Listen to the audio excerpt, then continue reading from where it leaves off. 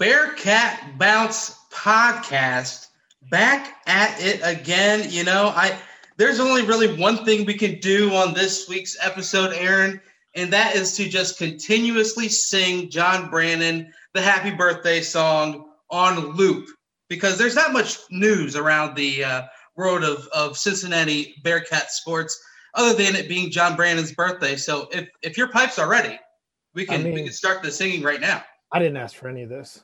Oh, okay. Well, that was the original plan. I literally wrote a whole script for you to sing word for word, because I know you have different variations to the birthday song yourself. I feel like there's copyright laws or infringements or something like that on even the birthday song. I put a little twist to it. It's like a homemade original. Like Fridays does?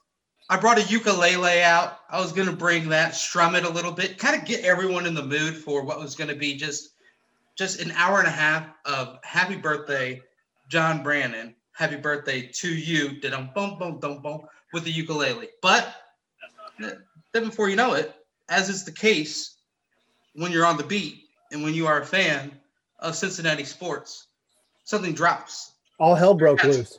The Bearcats drop. I mean, we even started a mailbag for crying out loud. A BBP mailbag.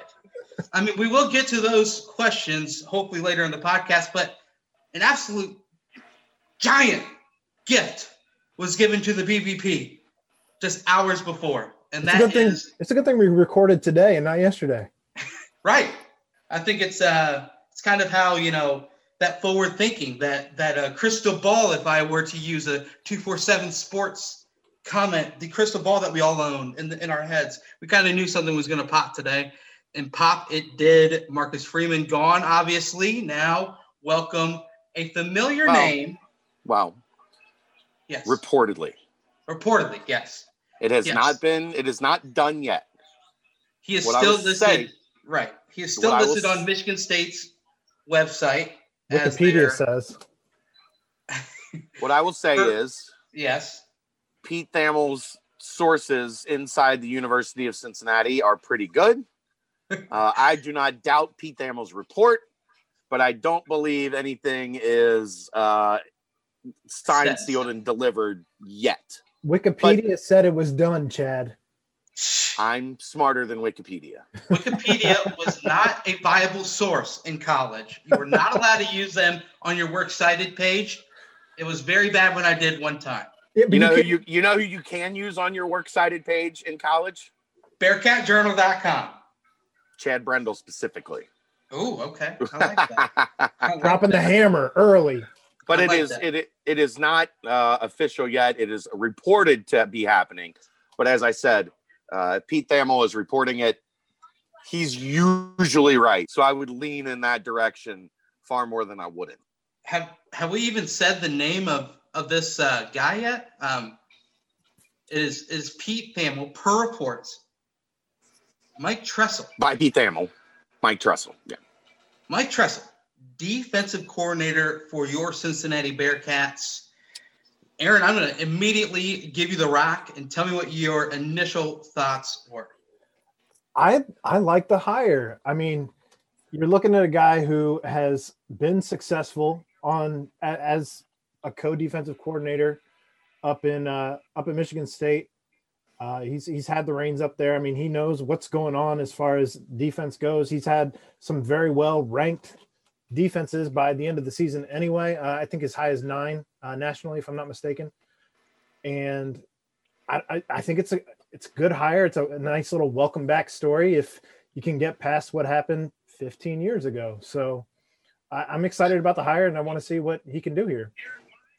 Yeah, my first thoughts are because we're going to let here in a second, we're going to have a up close and as close to the true story as you can get without asking the main source himself. We're going to get a point of view on exactly what did happen. And so, but my first initial thoughts are, first off, Aaron, neither of us are old enough to truly be able to stomach and understand exactly what did happen. You speak for yourself there. I was during those times. Yeah, well, good for you. I was not yet. It's not yet. I will say my aunt and uncle, their next door neighbor was Mark D'Antonio. So there's that connection there. D'Antonio was a great guy. I liked him, but he also left pretty quickly as well. You know, the whole Brian Kelly situation. The way that I look at it is I take a step back and I say, listen, Mike Tressel, yes, he was named defense coordinator. Yes, there is some baggage for one thing that he did during a certain exit. But this is still Luke Fickell's program. This is still Luke Fickell's team. This is still a group of players and a staff of coaches that is led by one man, and that is Luke Fickell. And you'd name one person that is more loyal to the University of Cincinnati right now in the country, outside of probably the BCJ staff, and that's going to be Luke Fickell. That 100% is going to be Luke Fickell. Consider the fact that he's in on all of their other coach hires at this point. I mean, he's very big in the entire athletic program, not just the football program. Yes. But of course, if you read off the accolades that Mike Tressel had, you read off everything that he has done as the defense coordinator and co-defense coordinator. I mean, you're looking back as close as 2018. I mean, Mike Tressel was an absolute animal in 2018, the number one rush defense in the country. We're talking number one in the country in 2018. And in the Big Ten, that's no slight. I mean, Big Ten traditionally has large offenses. And you're talking the number 8 scoring defense in the entire college football, number 8 on third down, number 10 total defense in 2018 when he was the defensive coordinator in the Big Ten, as you mentioned, Aaron. Like, these are not just stats that you throw out and it's nothing. I mean, I think this is as great of a hire as you can make, just looking at from that perspective, but there is that one big thundercloud hanging over all of it. And I think there's no better time to pass it off to the owner of BearcatJournal.com. He was able to get a firsthand account, not his firsthand, but as firsthand as you can get. And Chad Brendel, back in 2006. Okay, so let me preface all this by saying I had just literally I started at what was then Bearcat Layer in December of 2006. So and at the time, Bearcat Layer was more the basketball site. Bearcat Insider was the football site. Dave Burke and Tim Adams ran that. As everybody here knows, or most people here know, Tim Adams came over and formed Bearcat Journal with me in 2013, 14, something along those lines. Tim was directly covering things. And I've talked to a couple people about because I wasn't really dialed in to the football program 4 days after I got the job. Right. So I've talked to some people, Tim Adams being one of them, because I wanted some clarity on what had happened. As I suspected, things have kind of taken on a life of their own over the last 15 years. Mm-hmm. But the general consensus was, one, Mike Tressel didn't handle himself well in that environment when he basically got word that he was going to be headed to Michigan State with Mark D'Antonio. You got to remember, Tressel family, very big in the Big Ten. That is their lifeblood, so to speak. Mm-hmm. And he apparently was running around the office, rejoicing 3 Tressels in the Big Ten. That didn't go over well with a lot of folks because in a time where a coaching change is happening, there are a lot of people that are uncertain about their job future, right? That aren't certain if they're going with D'Antonio. Are they going to try to stay here? Will the new coach, whoever that gets hired here, keep them on? Remember at this time, Pat Narduzzi was trying to land the UC job. This is, right before, obviously, Brian Kelly was hired. There's a lot of uncertainty in the building, and running around gloating is not going to make you a whole lot of friends. Mm-hmm. But my understanding was he was not disparaging the university. He was not taking shots at UC. He was not taking shots at the city. He was acting what you would probably consider immaturely. He was not handling things in what many would consider a professional manner. It upset quite a few people, especially UC people that were in the building that were UC people that weren't expected, weren't looking to move to Michigan State with Mark D'Antonio. People that work in the offices, people that work around, and a lot, some of those people that are still around to this day. So it definitely rubbed people wrong. I understand 1,000% why it rubbed people wrong. I think it is the wrong way to have handled things back then. I also think that it has kind of taken on a life of its own. I know Cincinnati folk, and being one of them, are quick to feel disrespected, which I understand, especially 2006 in the college football world, which would have been before the rise of Brian Kelly and the Bearcat program from the ashes. I get why a lot of people felt that was not the right way to handle yourself in that situation.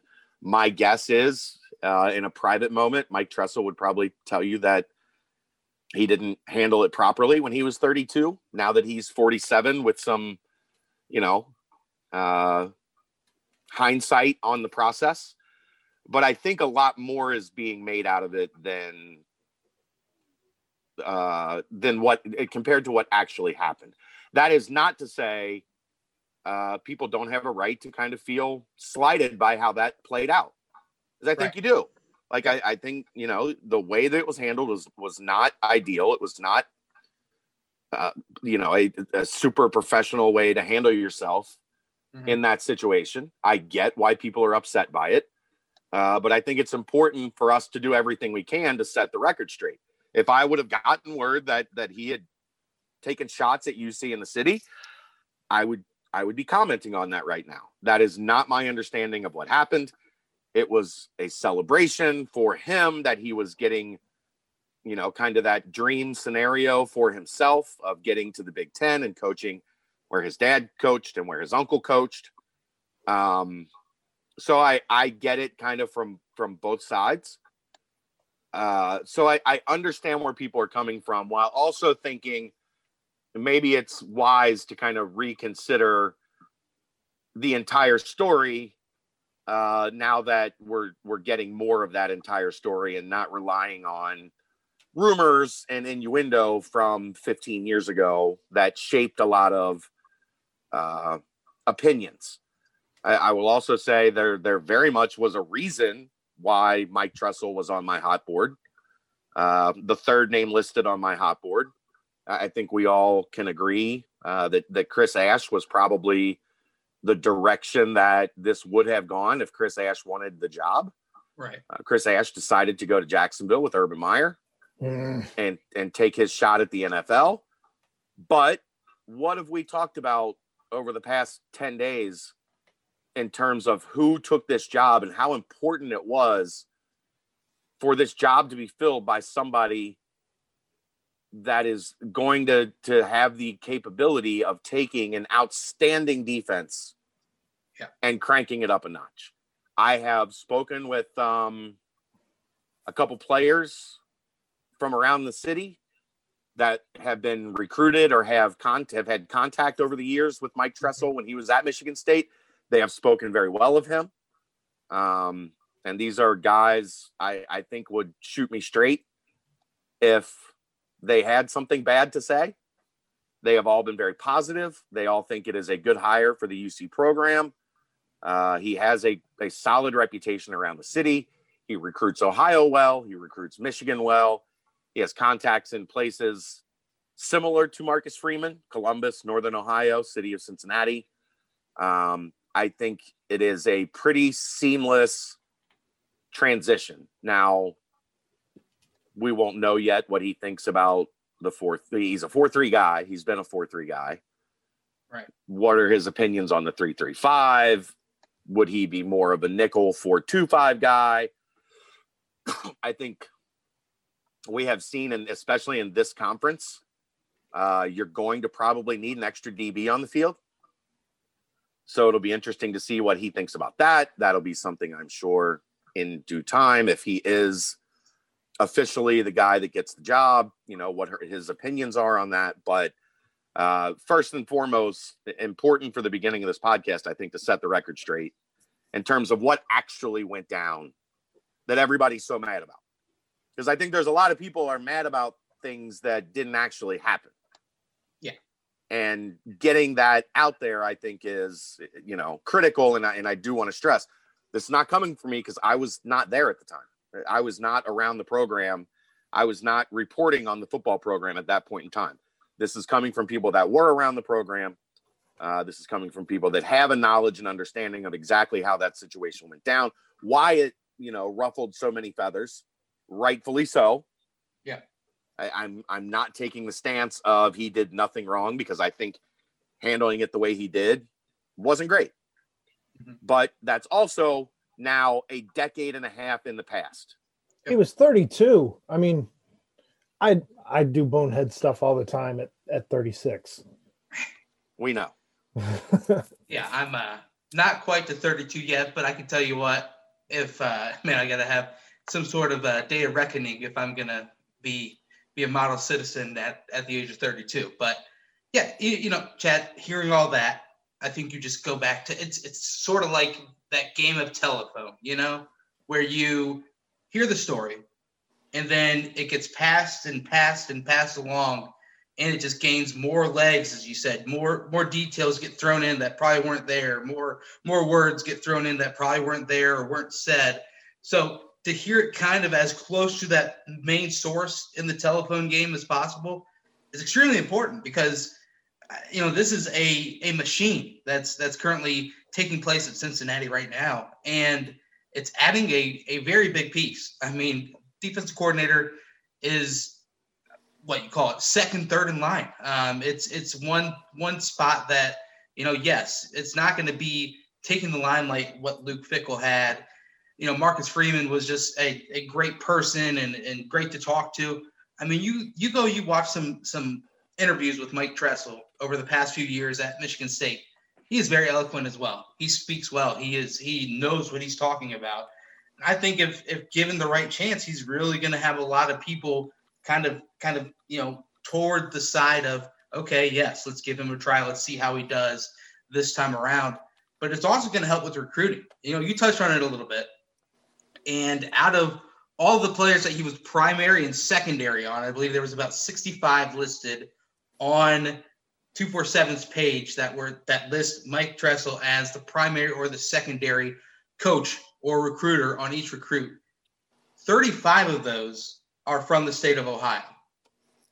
I mean, you're talking about someone that has just deep roots in the state of Ohio, especially Northern Ohio, and really has the ability, what Coach Fickell says, just that radius around the University of Cincinnati to bring in these players and kind of teach them and show them the right way. And I mean, when it comes down to that, just that bare bones, and then also the ability on top of it to keep the top level defense that they have coming back, rolling on all cylinders, I think it's as good of a hire as you could possibly make. Obviously the Chris Ash thing fell through, but this right here is it just the bare bones of it, without that big backstory that you were able to kind of clear up a bit.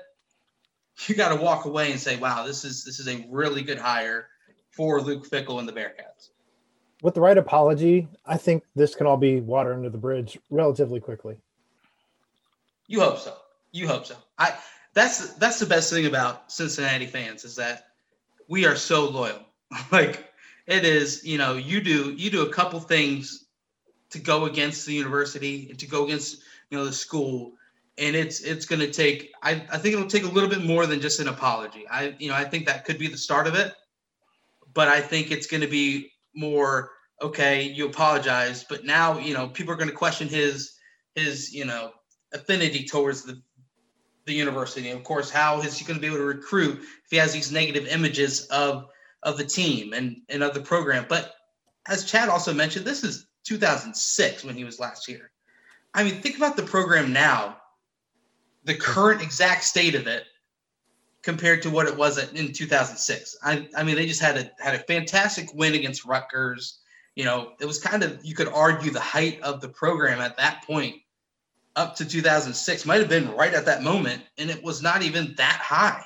You know, it wasn't like you weren't looking at a potential BCS breaker or a potential college football playoff breaker that they are now. So I think the entire perception of the program has changed, and I think, you know, someone like a Mike Tressel is going to be like a lot of other people and kind of see, wow, what's going on in Cincinnati is real, especially considering he recruited against Cincinnati a lot the past 4 years and has constantly tried to go up against them. So we do have some news. Ready? Newsy news. Ready. The Savage Seven is a thing of the past. Done. All of them are out. Melvin Jordan, four-star linebacker from Florida, has decommitted from the University of Cincinnati. Joins Bobo Masters, who today somebody asked him a question on his Instagram. Yep. If he was still committed to Cincinnati, and he basically said, hell no. I think pretty safe to say that'll close the door on Bobo being a factor going forward. Well, hey, shout out to here's Melvin Jordan. Due to the coaching staff change at the University of Cincinnati, I will be decommitting and fully reopening my recruitment. No love lost. Thank you for recruiting me, Coach Fickle. So here's a quick shout out though to Final Four Bound for his mailbag question that he inserted. And I quote, "Do you have a sense about how strong the commitment is from Jordan and Masters?" Well, how about that? Breaking news, live, quick. Yes, that Bobo Masters Instagram post, when asked if he was still committed to Cincinnati, his response, and I quote, "Hell nah, if we being honest." So you add that with the Melvin Jordan, who I kind of thought was the one out of the three that was sort of the strongest still towards Cincinnati. He was still liking, you know, Cincinnati posts. He was still, you know, saying things about certain commits, but hey, his tie was with Marcus Freeman. Like, right. If we're being honest, makes sense. I mean, he is a linebacker. He's a linebacker. Yeah, Freeman was recruiting him. Right. Like, this is not a shock. It is also not a shock that kids that are 11 months from like signing somewhere are already, if they've already committed and decommitted somewhere else. Yeah, that they're decommitting from you as well in the midst of coaching changes. And let's be honest, you didn't really think any of those guys were going to stick, did you? Man, some of their backstories. We know. Wait, that's a bad. We know Brent thought that all seven. No. Some of their backstories, you had to just you could kind of read the tea leaves where, you know, you flipped from, you know, 3 different high schools, and now all of a sudden you're flipping from a couple different colleges. I mean, there's that. You know, history is a good teller for future actions. To compare it to basketball, look at Samari Curtis and how many times did that dude change his mind before he finally landed somewhere. It's usually not a good sign when you're on your 4th high school and your 2nd commitment. Yeah. Before you even get to the summer heading into your senior year. Yeah. That's not to take a shot at any of them, but that is between the lines, sure. High level recruiting in the South. That's how it works. That's how it works. You also think they kind of maybe did what their objective was. I mean, they got a lot of talk about themselves for being, you know, highly ranked. Some of them highly ranked 3 stars, and of course, you know, Melvin being that higher 4-star. All of a sudden, they're getting a lot of talk about them. I mean, you saw Mumu decommitted, and he's gotten 6 straight offers, which are, you know, lower schools, but still, it's kind of just maybe it opened up eyes a little bit more to these players, because of course, if you're going to make a move like that and create this Savage 7, and you're going to get some noise around you and some forward momentum, but good to see that we can put that to bed. Sad to see, actually, that we can put that to bed, but the Savage 7 will be something that goes down in infamy like a Red Helms and different storylines if so. But great that we got the breaking news to answer that mailbag question. Thank you, Final Four Bound, for the question. You must be a fortune teller yourself. But back to Tressel. When it comes to recruiting, you do want a little bit of faith and a little bit of affinity towards your school. Aaron, do you get the sense that, Tressel was a high-level recruiter. One of his first primary coaches as a recruiter was one Le'Veon Bell. I think he ended up being pretty solid at Michigan State and decent in the NFL. So what do you think as far as kind of that perception of how long is he going to be at the school, kind of just the perception of Tressel itself when it comes to recruits wanting to come and play for the Bearcats? Well, I think you have to kind of go back to a conversation that we had last week when we talked about, first and foremost, the fact that whatever guy that Luke brought in, it wasn't going to be the first time that he had done something like this before. It wasn't going to be his first rodeo, essentially, at the helm, if you will. So obviously he has some quite a resume as far as recruiting goes. So I think that kind of puts him higher on the list if people are wondering why he was hired maybe over some other people. So I think that was certainly something that was taken under consideration. But as you're talking about, how long is he going to be here or something like that, I think that you have to consider the fact that, he had been, at least at Michigan State, under their new coaching regime. He had kind of started moving the other direction as opposed to, ascending through the ranks. He did manage to stay on under the new coaching regime as opposed to some of his prior colleagues, but it didn't look like it was going the right direction. That said, I don't know how long he's going to be here. I don't know that it's necessarily one and done, but I don't know that maybe isn't the case either. I think time will kind of tell the story itself, but I don't know what to expect as far as his tenure being here. I'm just kind of excited to see how this first recruiting class under him goes on the defensive end and where they end up going. I think it's going to be a lot with this first year, as Chad mentioned, kind of more known as a 4-3 coach, if he's going to be able to kind of adjust. You look at the Big Ten, they started, recently, just like all of college football, going to the spread attack and different, throwing the ball over the place. Where before that, you think of Big Ten, you think of the Iowas and the Wisconsins, just line up and get two tight ends out there and a fullback and see how much yardage we can pick up on the ground. And he did a great job taking away what the Big Ten is known for, and that's just a ground and pound game. And he produced some of the best rushing defenses in college football. So the question is he going to be able to now flip to what is known in the AAC, more of a pass-happy attack, more of a widespread where you do need to get out with a 3-3-5 or, a 4-2-5. But it will be interesting to see his first initial attack at that. But I think that's where you have the abilities with Luke Fickell to kind of let him know, hey, we love having a little bit of a 4-3 thrown in, but this is what we're seeing offensively. But I think that you're going to get a little bit of mix of both in the first year.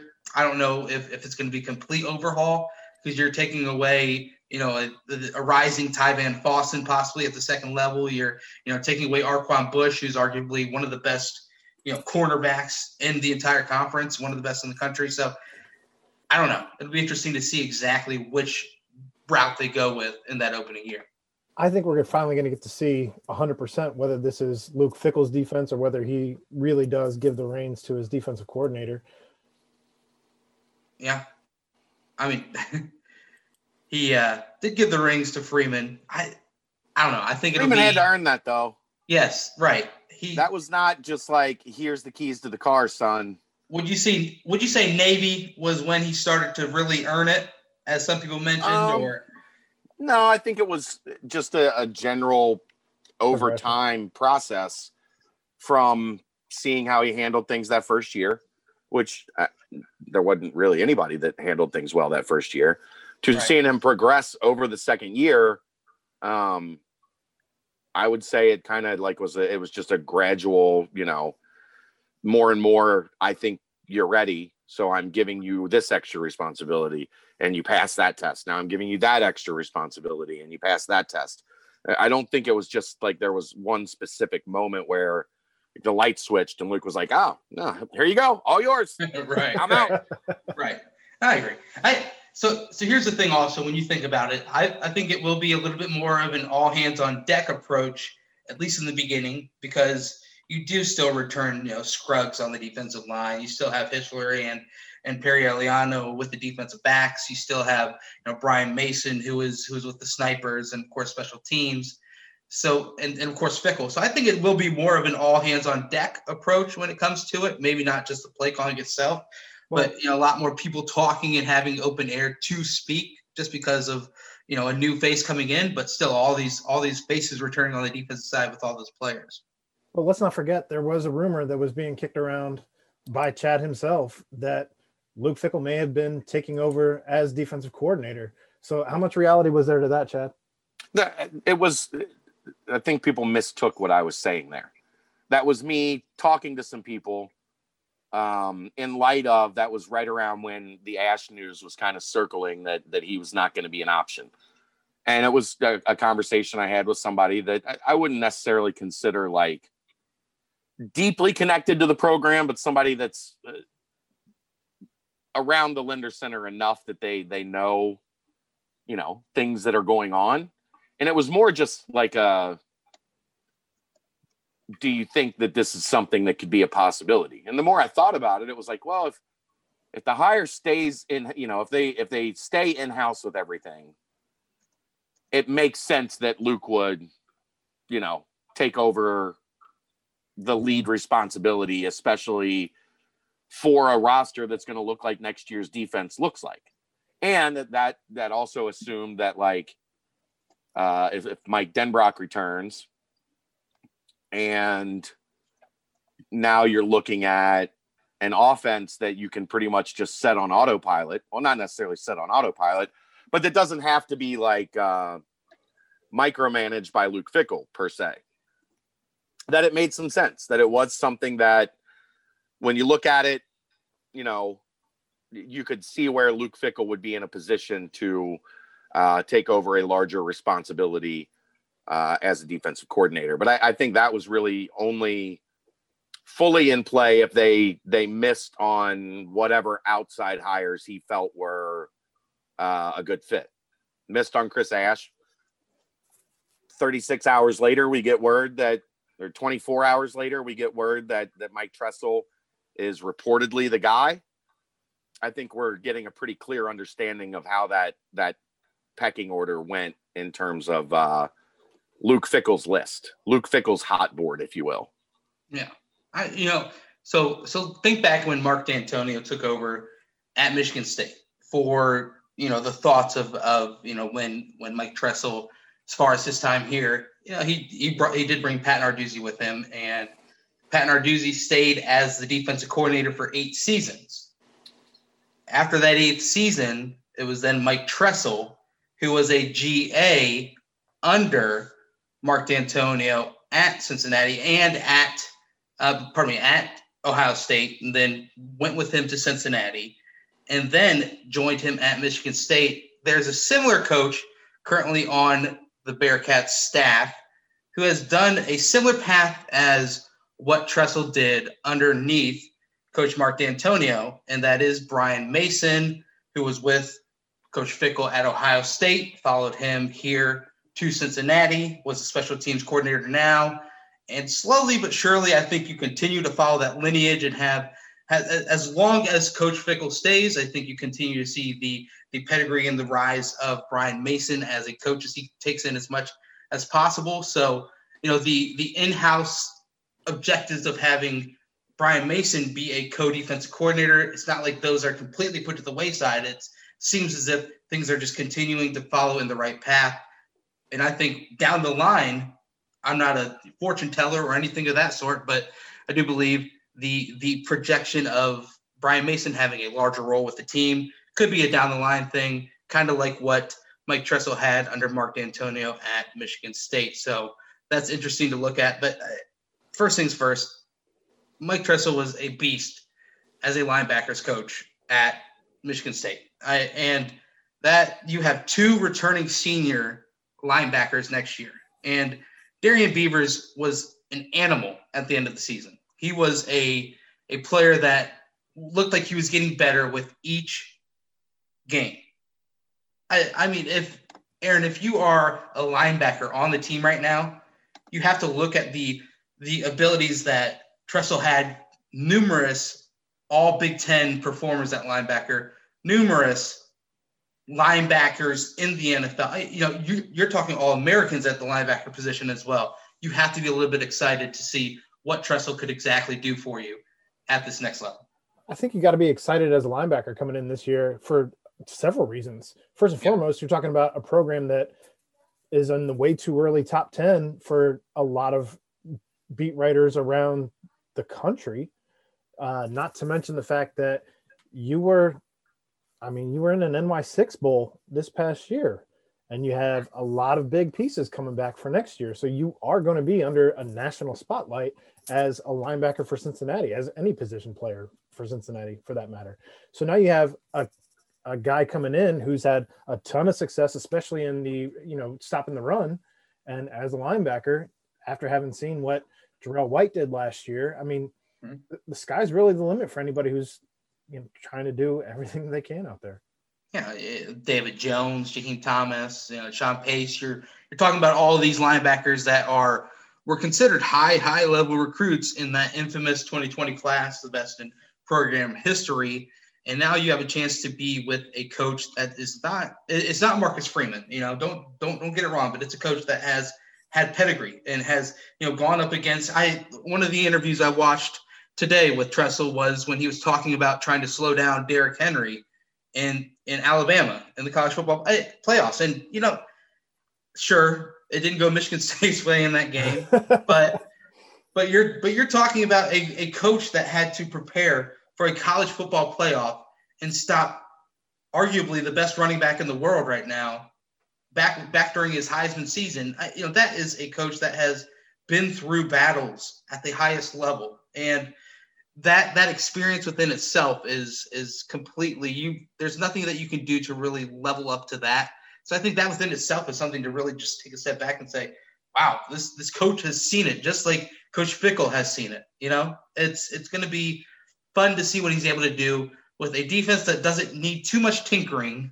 You kind of walk into a situation that, we were mentioning that Chad, Aaron, and myself could probably be a co defensive coordinator and bust out a top 20 defense. But, this will be an exciting to see how he's able to really push forward what he wants while also holding on to the core, which is an absolutely fantastic defense with all of these returning players, and the ones filling in for those that have left are pretty doggone good themselves.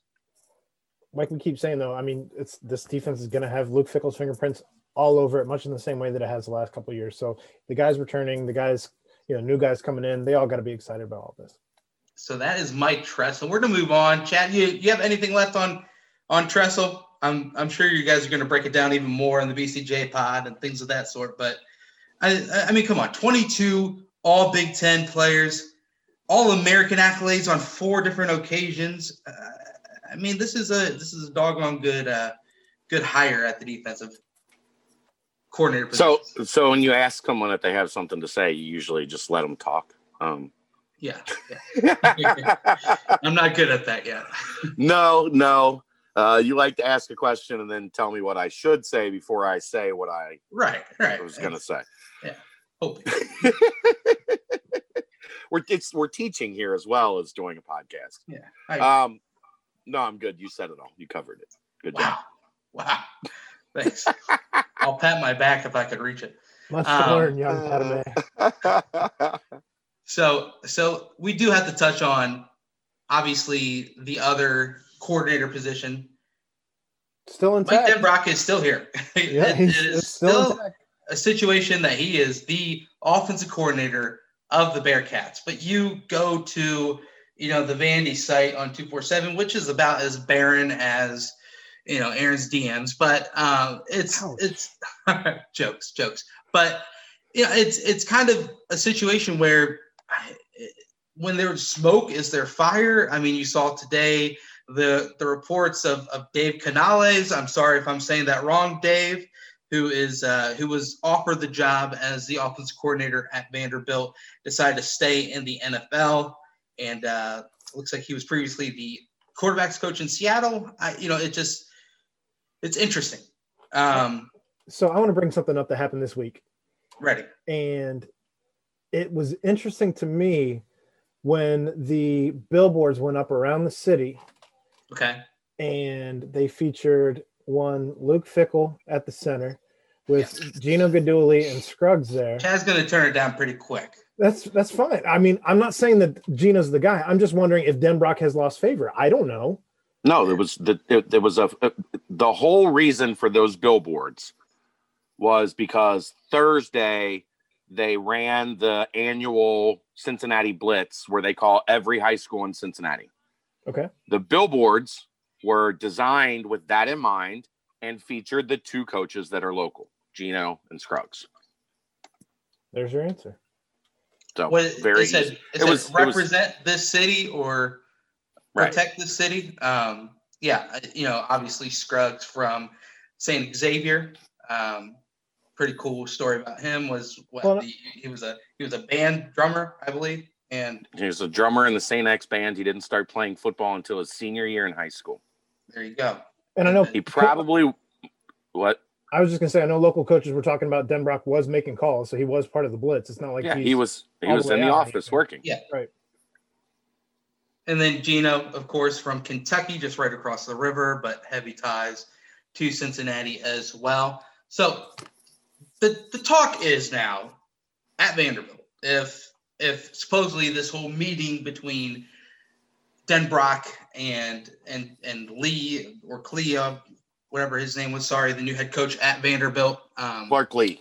Yeah, Lee. So if it really went that well, right, and all of a sudden you are seeing option number one potentially decide to stay in the NFL, does that then do a trickle effect?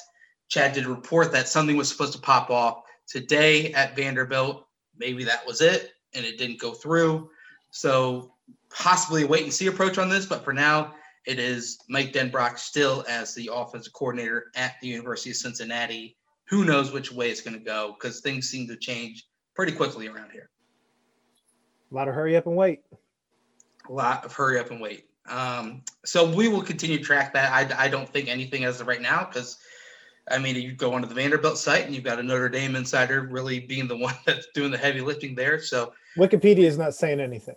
No, Wikipedia is still not the source we need in this situation, but it is still not giving us much. But that's when we go to the next position. And I'm going to give a shout out to Bearcat Nation 11. Thank you for your question in the BBP mailbag. And it was, are there any other candidates for running back coach other than Mike Daniels? This is a Chad question, but I have my point of view after this. Aaron and Chad, have you heard any other names? I've heard some ideas being kicked around. Yeah. I don't know that we've gotten to the point where guys have come in and interviewed. Right. I know defensive coordinator was kind of the number one priority on this thing initially. Mm-hmm. We'll see. I don't have any other names I can share yet. Right. But I know they were looking around and seeing what options were out there early last week.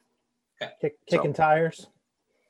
Checking around, seeing, it's every position. Excuse me. Every spot that comes open. I had a Corito burrito tonight. Ooh, haven't had one of those in a while. It was I don't even really know what good. it is, but it sounds good. You don't know what Corito burrito is? Never heard. It's a better Chipotle. Okay. Better ingredients, better taste. Ooh, I thought you want better ingredients, better pizza. It was almost the Papa John's. It was spicy. It clapped. It was one of those you take about 3 bites and you're like, whoo. So I'll say a prayer for your porcelain. Go ahead. I'm a little gassy right now. Okay. But where was I? Oh, running back job. I don't know. I think, something could pop off at some point in time this week. Yeah. But I don't know if anything's super far down the road as of Monday because I don't think Fickell gets back into the office from his little non-vacation until tomorrow. little siesta fiesta. Yeah, I think Football Scoop might have been someone who said that they're potentially getting ready to name the running backs coach, which you could take that for. Football Scoop also said that Marcus Freeman was going to LSU. LSU, so, exactly. Which is, yeah, you're speaking my language. Shots fired. Shots fired. But so my point of view on this is twofold. First off, I think you got to get 100% on Denbrock potentially before an exact call is made. I think could be a domino type situation possibly if that offense coordinator situation gets moved. But second off, like Chad said, I mean, just take a look at the Dan Enos situation, right? If you have the ability to go and be the running backs coach at the University of Cincinnati, where, Jared Dokes and Jerome Ford had some good seasons, right? But Michael Warren too. Yes. Well, but he wasn't there yet. You're right. So, but it's not like they were, Dokes was an all-conference performer. Ford had a good game against Georgia, that one long run. But it's not like you were really like breaking, just, wow, look how amazing of a job Dan Enos is doing. And he turned it into a $2.5-3 million job at Maryland as offensive coordinator. Now, Dan Enos does have a history with, different pieces here and there, but it just proves to be a position where you don't really need to have that be, I need it to be that for me, but more, if I can give this, I can really have my name up high on a lot of people's radar. And if I just do a good enough job, potentially, who knows? I think it could attract a lot of names and a lot of big names if possible. Just from Enos. I mean, yeah, Enos did turn it into a fantastic position for himself. So I think it's going to be intriguing to see, first off, what kind of name we bring in here for that position and, just kind of what they end up doing with that position once we have them here. So today, obviously, huge domino falls. You got Mike Tressel named as the defensive coordinator for the Bearcats, but no, not named. Allegedly, based off of what Pete Thamel has been saying. Pete Thamel didn't even say. He said it's looking like Mike Tressel will be. But let's not put the cart before the horse. Semantics. We have not semantics. We have some journalistic integrity here at BearcatJournal.com. I agree. That's why people can done yet. Us. Right. We had this talk, Brent. We had this talk. I know we did. I misspoke. You get excited. When you do the committed and the signed thing. They are committed until they are signed. Committed until signed. You got to keep on saying it.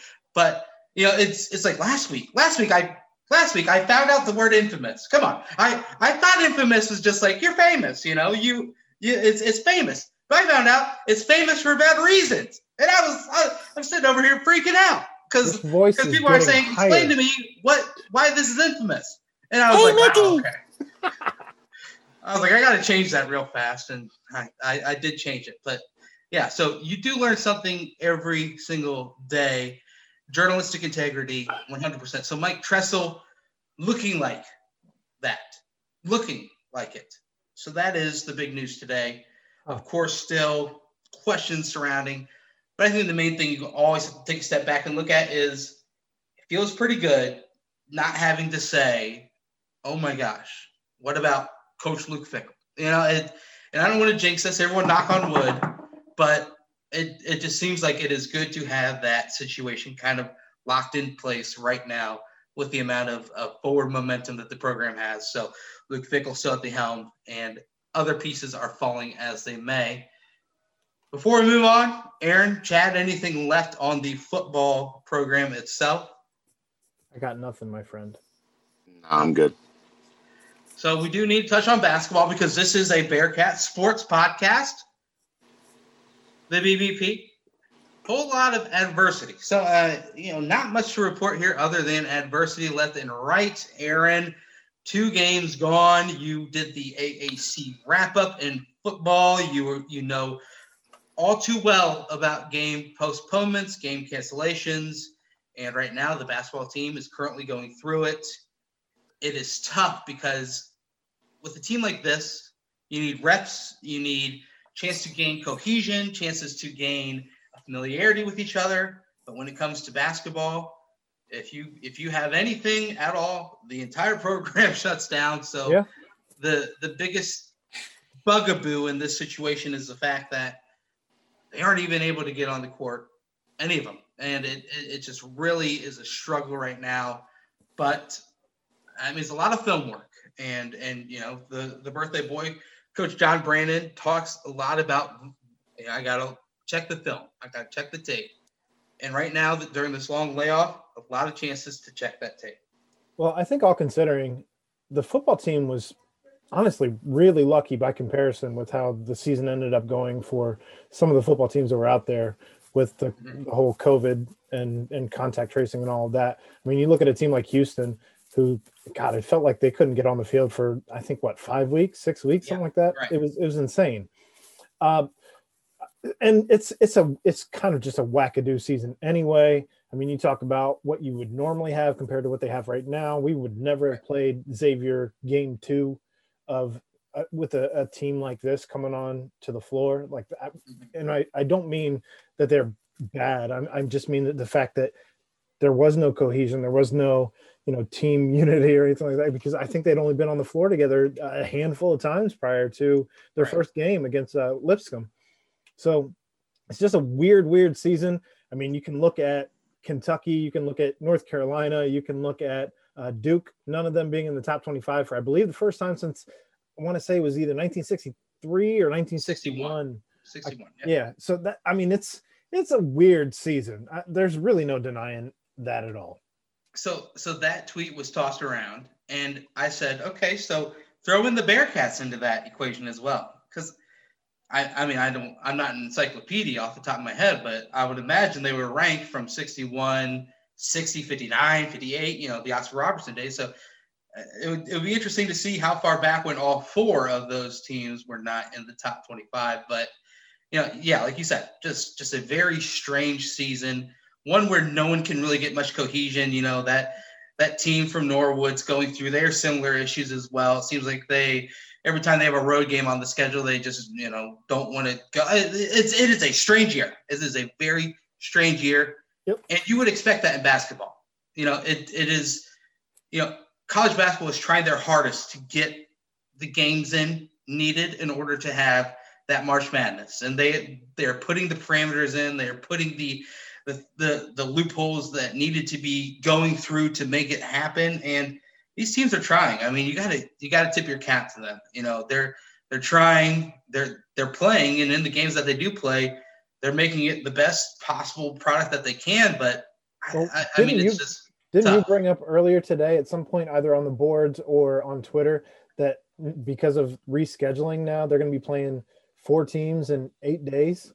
Yes, I did say that. Yeah, so they've got that is a crazy hypothetically, right? Yeah, nothing is taken for take everything with a grain of salt from here on out. And I hate to be a Debbie Downer because that is just not my style, but it just seems tough to really have a super optimistic look on everything going perfectly on the schedule from here on out, including conference tournaments and postseason tournaments, whether it be NCAAs or anything of that sort. So I know that's hard for you because you're the eternal optimist. I know it's I've had to take long looks in the mirror when it comes to that situation. But what about this though? So the NBA is just not rescheduling games. They've just gotten rid of that idea. At what point does the NCAA start to consider that?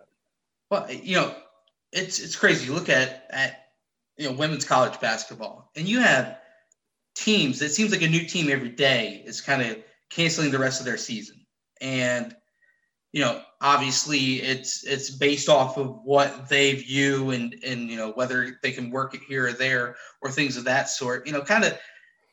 I believe they did a minimum of 13 games has to be played in order to be considered for the NCAA tournament. I could be wrong there. That's not something that's not something they're going to vote on after the fact to make sure that somebody who hasn't played enough games can get in, right? I don't know. I mean, that's just wanted to make sure that wasn't going to be. It seems like a Big Ten, sort of thing where you can create rules along the way. You know what I mean? Because you have to, and I'm okay with it, honestly. We're all doing our best. a lot of people didn't like the ability for Ohio State to play in the Big Ten championship, but in a year where you cannot have anything go exactly as planned, I'm okay with having different side routes and different angles to make things happen. But I don't disagree. That's completely fair. Yeah. So I think the parameters that they laid down in the beginning, I'm sure they're going to completely switch those up. But as far as completely canceling games, I think they're going to try their hardest to get every game in that they can. But, this was in a group chat that we were speaking earlier today, was that, how these, the lower conferences, if you will, the low major conferences have been, they go to these back-to-back games. They go to, you play, SIU, Edwardsville back-to-back nights. You know what I mean? To get in as many games as possible. And I think obviously with, money and TV deals and things of that sort, they probably weren't able to do that. But it would have been interesting if the larger conferences did go that route to try and get in as many games as possible and kind of have the teams in a center location for a weekend, if you will, and just kind of make it happen, because it has been tough, man, it seems like every day you've got a new cancellation and things of that sort. So, the hope is to continue to get as many games as possible in. So I guess my question, Aaron, is after the long layoff, whenever the Bearcats do come back, what's one thing that you really want to see out of this team? I want to see if Zach Harvey can continue his maturation. I think that's one of the things that I've been most excited about. He came in super highly touted as one of the higher recruits of the last, decade or so. And right. So, just to see him evolve as this player coming off the bench. And I feel like he's really kind of swallowed his pride in his new role, as I think that people thought it was a foregone conclusion when he came in that he'd probably be starting as a sophomore. Right. And that's just not the case. So I don't know. I'm just wildly intrigued to see how that evolution comes along. And I'm also just kind of excited to see how much more this team continues to run small ball, because that's been when really we've been at our best, except for, the 9 minutes or so that Chris Vogt showed that he could still be the Chris Vogt that we knew last year. So between those things, those are probably the things that I'm keeping my eye on most. What about you? I'm all with you on the Zach Harvey. I mean, 8 of 12 from deep in his last 4 games. He finally started shooting the ball more. 10 shots at Wichita State. It could have been in front of his family in the crowd and hometown, and kind of felt it going for him. But I agree. He seemed way less hesitant than he has been. Yeah.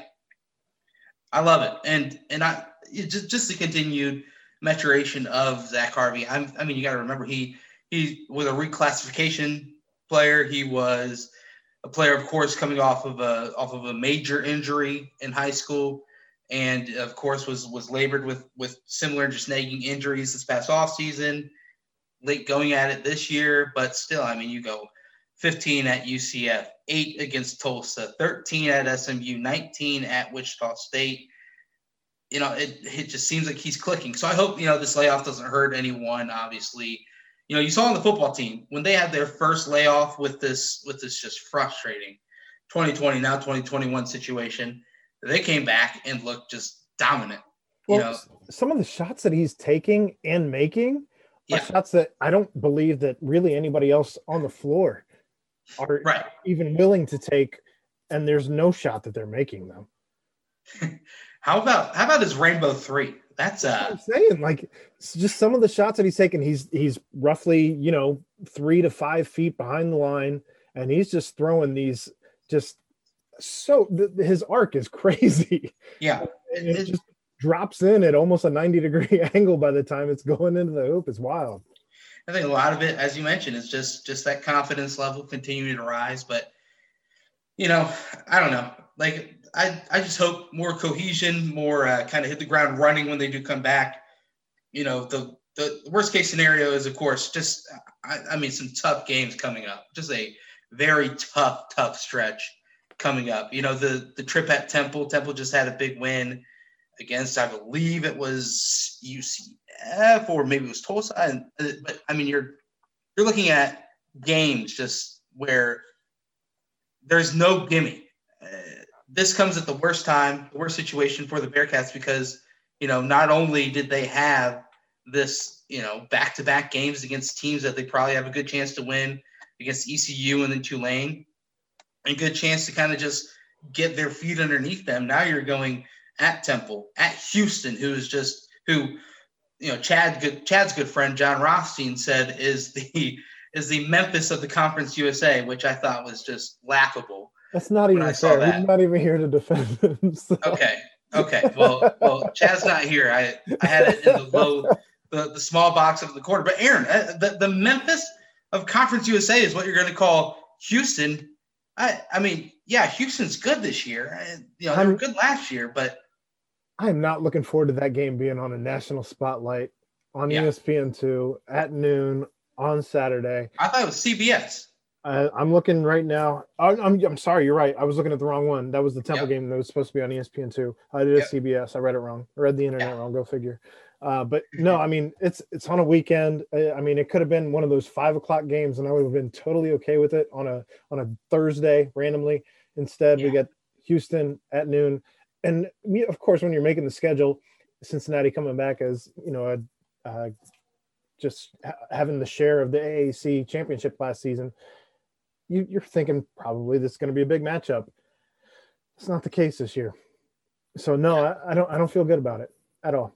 No, and Chad has returned to the chat. I was just mentioning how Chad's good friend John Rothstein mentioned that Houston is the Memphis of Conference USA days in respect to the AAC. So, you got to take that word for gold. So, a big chance for the Bearcats to make a huge statement at CBS on Saturday if that game is to happen. Cross your fingers, because right now that's about all you can do is cross your fingers and knock on wood. If we needed more time because COVID to prepare for this game, I would not at all be upset. Yeah, so we will see what happens. Hopeful that happens. But before we wrap up, let's go ahead and get to these questions, Aaron. We have already answered a couple of them. The BBP mailbag. I love this idea. Fantastic idea. This was Aaron's idea. And I think it could be something that we continue to keep going as the news continues to be somewhat slow, especially during the once basketball wraps up. It'd be good to have these going throughout the off seasons as well. So we touched on the Savage 7. That one's gone. So next question is, what do you really know about the attempts to get into the Power 5 conference? And, this is just a question that is continuously tossed around. Is the movement to a Power 5 conference a tip of the cap to UC Doc? Thanks for the question. Aaron, take it away. That's the one you kicked to me. I should be the one reading these. Come on, man. I mean, of course, we want to go into another conference, and every coach that comes in, whether it be John Brannon, whether you're talking about Mick, whether you're talking about Luke Fickell, whether you're talking about, just it doesn't really matter who's here as far as coach goes. It doesn't really matter as far as who's here when you're talking about ADs. You look at John Cunningham, you look at Mike Bone. I mean, they're all trying to do the same thing. It's the fact that right now, just due to TV contracts where they are and trying to let people in. I mean, honestly, I think the writing was on the wall when Cincinnati kind of took the loophole route when the AAC redid their TV contract. And Cincinnati said, well, we kind of want an out clause, and they got it.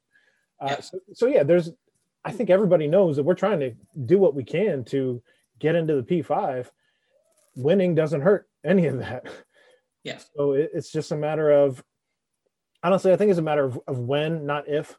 And it's just a matter of everything lining up. I mean, people have been talking about for, I feel like, more than a decade that instead of the Power 5, we're at some point going to go to only 4 conferences, and each conference was going to have 16 teams. That way you had just a smooth 64.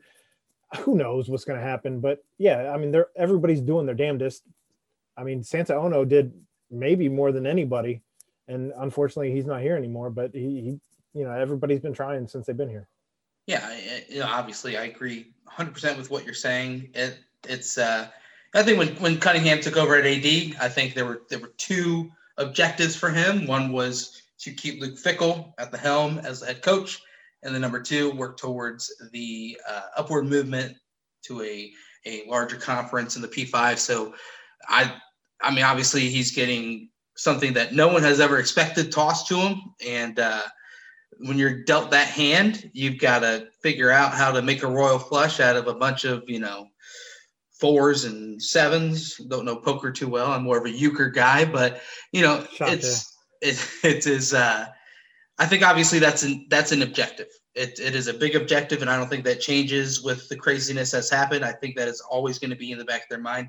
And like you mentioned, people always talk about it. I think that realignment thread, that conference realignment thread, I was trying to see if it was on the first page. I'm surprised it's not. I believe that one might have set records for how long. Westside Jesus might have pushed that one out. How many posts? And yeah, it's crazy because I mean obviously that will be something that everyone wants, and I think it's a task and a goal, of course, constantly throughout all of this. So, question number 2. I'm going to ask you this one because I'm ready. I don't know how to touch on this the way that you probably could. So, do you think Vince McConnell can move to offensive tackle and be effective? And also, can Cam Jones move to offensive guard? And that comes from Arizona Bearcat. Thank you, Arizona Bearcat. Yes. Yes, for Vince McConnell and the movement to offensive tackle. I think, obviously you brought in Tunstall to be that left tackle. You're going to give him the first chance there. Right tackle, possibly for McConnell. I think McConnell was spectacular at guard. But I think Ron Crook's going to try any different variation up front and go with the one that works the best. And as for part 2 in that question about Cam Jones, absolutely not. He is currently still in the tight end room. And if he, it's not. I think we have breaking news. Before we get there, I just wanted to point out, I feel like Chad found out this week that anybody on the offensive line can pretty much play anywhere at any given moment. Breaking news. Cam Jones is not in the tight end room anymore, to my understanding. He has been moved to defensive end. No. Offensive tackle. Yes. Back to quarterback. No.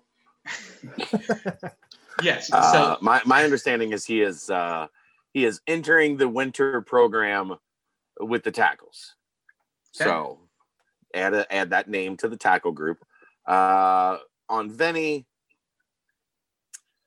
he was given the opportunity to show what he can do at tackle and finish third in a race behind Metz and Harper. Right.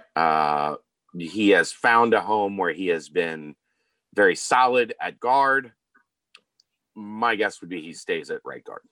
That's what I think too. But I also think, you're looking at Jeremy Cooper, who was not good coming off the injury and he struggled bad. Yeah, he struggled bad. But who's to say he doesn't put in a lot of work this offseason? All of a sudden, Coach Crook sees, wow, I think that Cooper is ready to take back over a guard position. I think that O'Quinn can flip-flop at either guard spot. But yeah, I think you can kind of mesh together anything you want. But that is breaking news right here on the BBP. One, Cam Jones, who came in as a highly prolific quarterback, goes to tight end. Oh, come on. He was a highly rated recruit. Goes to tight end. As an athlete. He's a highly rated recruit as an athlete. As an athlete, correct. And now he's going to tackle. And I like he's that athletic. He's athleting himself closer and closer to the ball. The position he was supposed on to the line of scrimmage. Yeah, he's naturally okay. So most guys have to work their way up to 300 the 300-pound club, right? Who's that? Cam Jones is naturally 6'8", 285 pounds. Yes, he is an offensive tackle. They have allowed him to chase his dreams. I think there is a point in the future where you could see him as maybe a tackle eligible type guy, but he is big. He is a good athlete, and he's an offensive tackle. And you know what? That's where we're going to see him going forward, I think. I like it because you know what? The main thing that I always see, I looked at Cam Jones back at Camp Higher Ground, and he was at quarterback. And he decided one time to just take that ball, lower his shoulder. I'm not going to say who he laid out on this run because we don't do that here. We do not put people under the bus like that. but he absolutely. But he flattened the defensive back. actually put someone under a bus. I was going to say, was he the bus? Yes. Yeah. He was the demolished bus. him. He demolished him, picked up 18 more yards after that. So I think what you can gather through that is that, yes, Cam Jones is an athlete, but more importantly, he's a football player and he understands what to do. A big body. Excited to see what he does at the tackle position. But I think you have a better chance of Vinny McConnell moving to tackle than you do Cam Jones at guard. Is my point. You name one 6'8", 300-pound guard. I can't. You stumped me. You Maybe can't. Oh, LeBron James, kind of. He's a forward, man. But no, it's kind of point guard, point forward. But anyway, forward. Hey, whole different conversation. The reason you don't see a 6'8" guard is because they have to stand up, and quarterbacks generally are not 6'9". No, not at all. So, I don't think Cam Jones has any chance to be a guard, but good to hear he moved to the tackle position. Ron Crook can mold him any way he wants to out on that outside. So excited to see what he does. But now, Aaron, this is my favorite question that was given to us from UC Merck 17. What is there going to be more of? 2021 high school basketball recruits or losses by the 2021-2022 Bearcat football team? Well, we're already at 7 losses, and to my understanding, there aren't that many scholarships available. So I think that's an easy one. We already have enough losses to. What? No. Reading comprehension's not your thing, Aaron. The football team, Aaron. Aaron, we're talking next year's football team. I stopped reading when we got to basketball. I just saw Bearcat team. Yeah. That is a good question. Then Oof.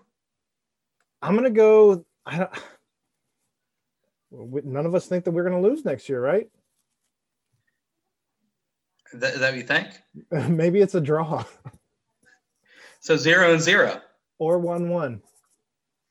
Okay. My guess is 1 high school basketball recruit. Okay. Okay. And that's if everyone on the current team stays, and that's if I'm not going to start any speculation at all. I'm just saying if everything stays as pat and the wrap gone, the 2 seniors graduate and move on, then I think that with those 3 open scholarships, they get 1 high school player and 2 transfers. Okay. Yeah. So that would mean, is this football team going to go undefeated, which would mean likely a national championship? Undefeated, never lost. Possibly. I think the worst case scenario is scholarships become available in basketball. You go maybe 2 high school players and possibly a bit of a stumble in one of the 2 tough road games in the football season, and then possibly a loss in a bowl game or something along those lines. The eternal optimist doesn't think we're going to lose. No, I don't. I really don't. So let's go with I like the how about this? More high school basketball recruits than I was on the Bearcat football team. We'll leave it at that. I'm calling a push. Chad, I do want to hear just your quick answer on that one. He doesn't even have his headphones in. Chad, I want to hear your quick answer on that one. No.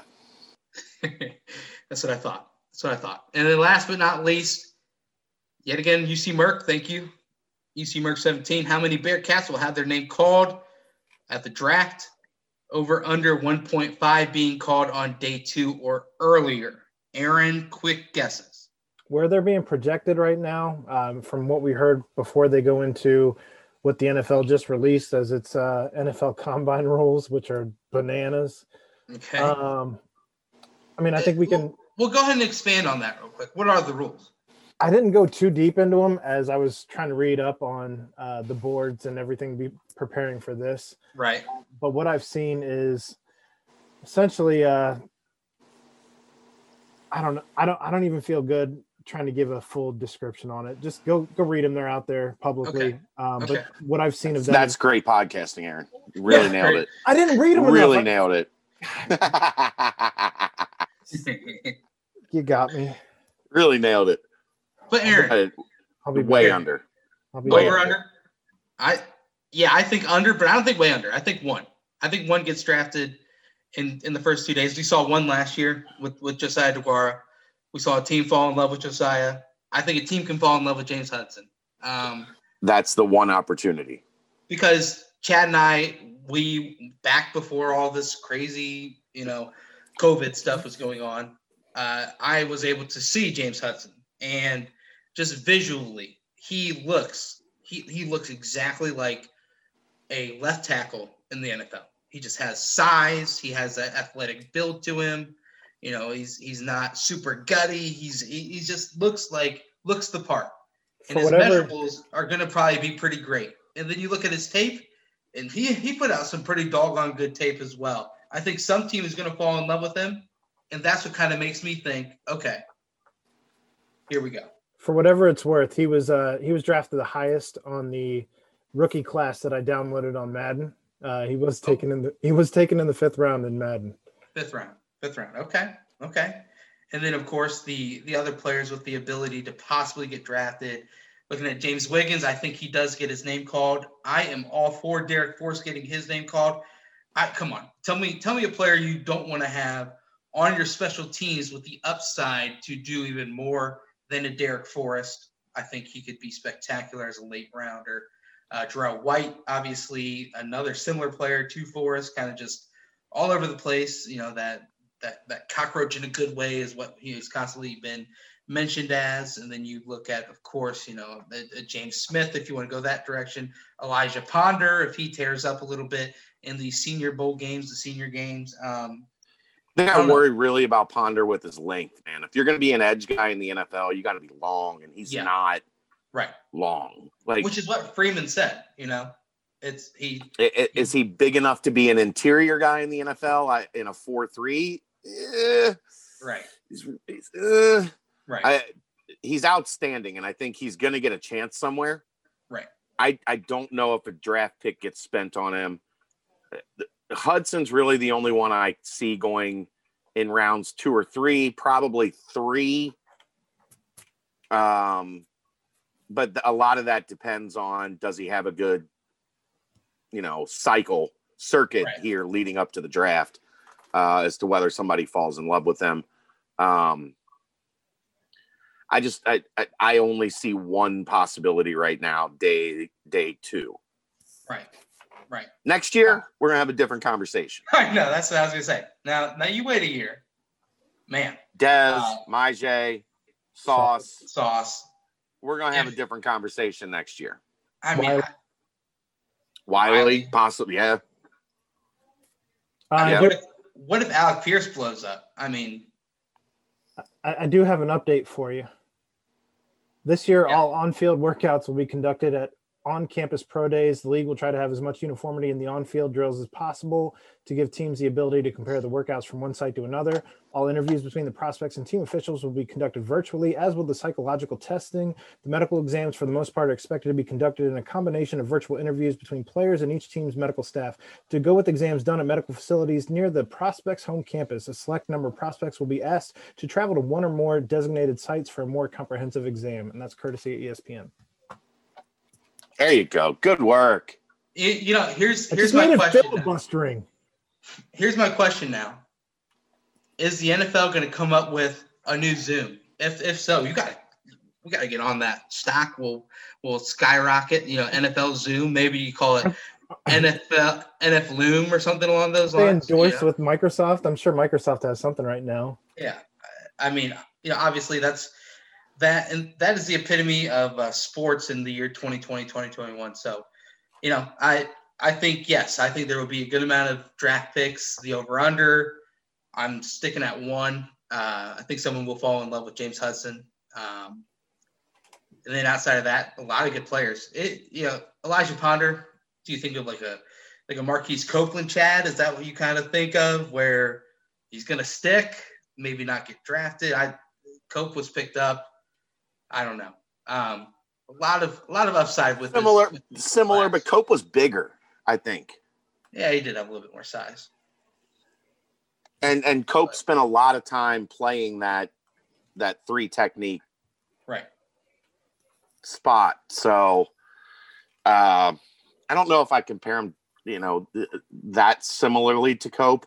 I really do think if I'm a 3-4 defense, a 3 down front, Ponder is a guy I look at for that strong side edge. Yeah. But I think he's very specific in what a team would be looking for. So he doesn't have the wide array of choices that some other guys have. But I do think there is a spot for him, certainly in the NFL.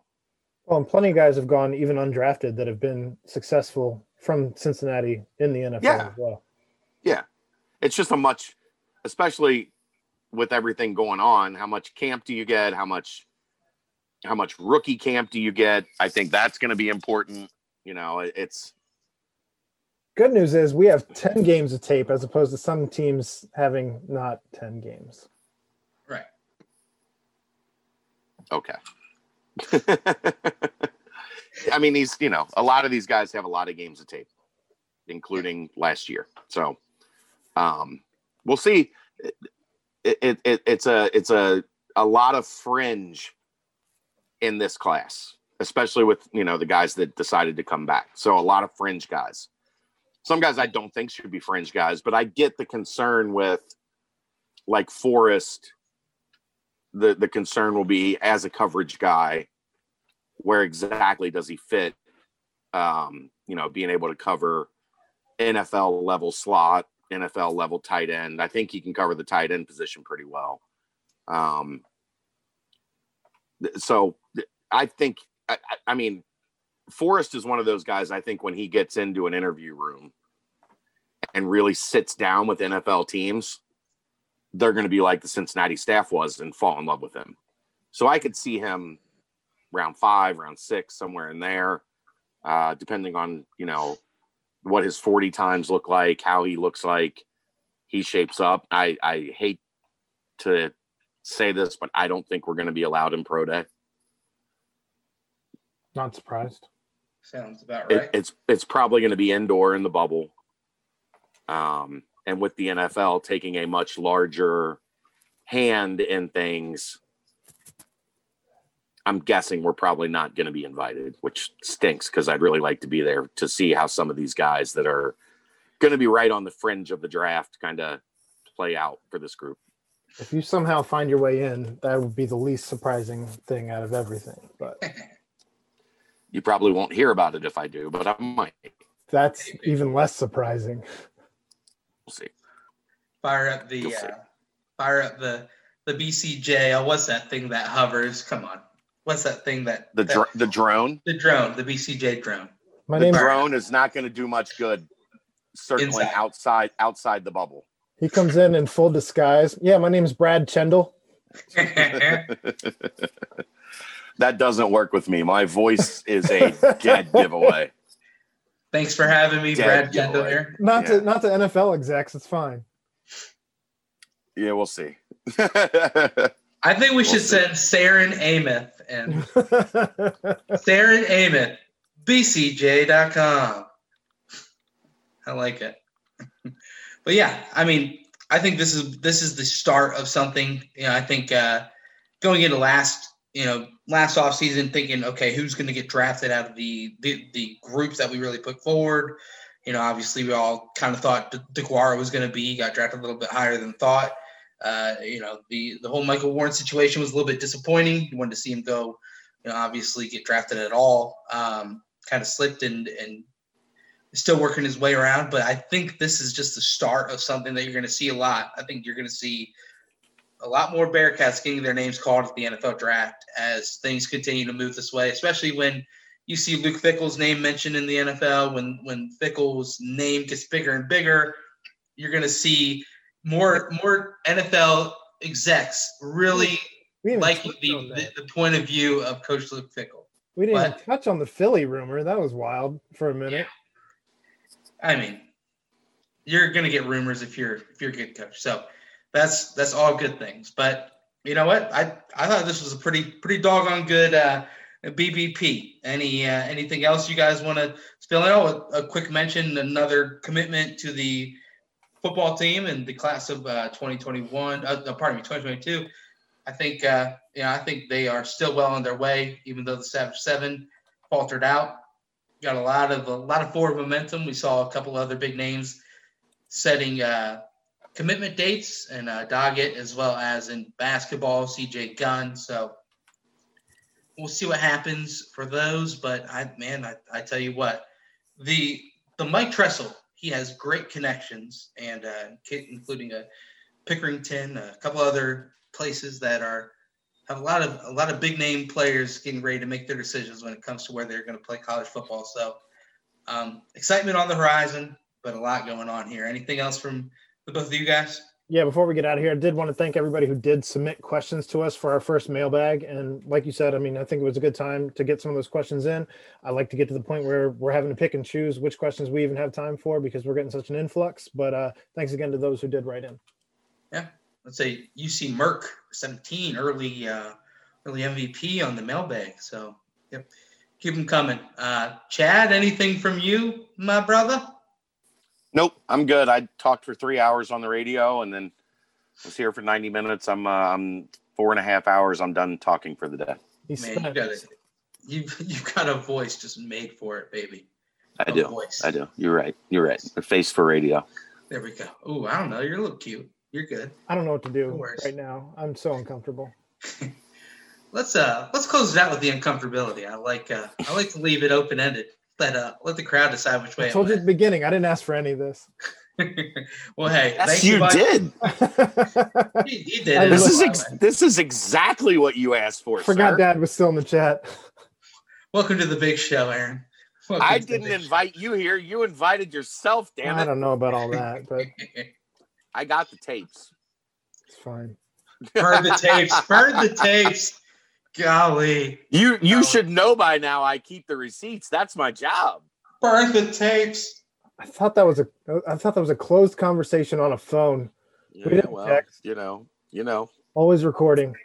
Nobody's paying nobody's paying you to think, sir. Content. Golly. Get us out of here. Let's go. Well, hey, you know what? It was a good one today. Thank you all for listening. Like Aaron said, thank you for the questions.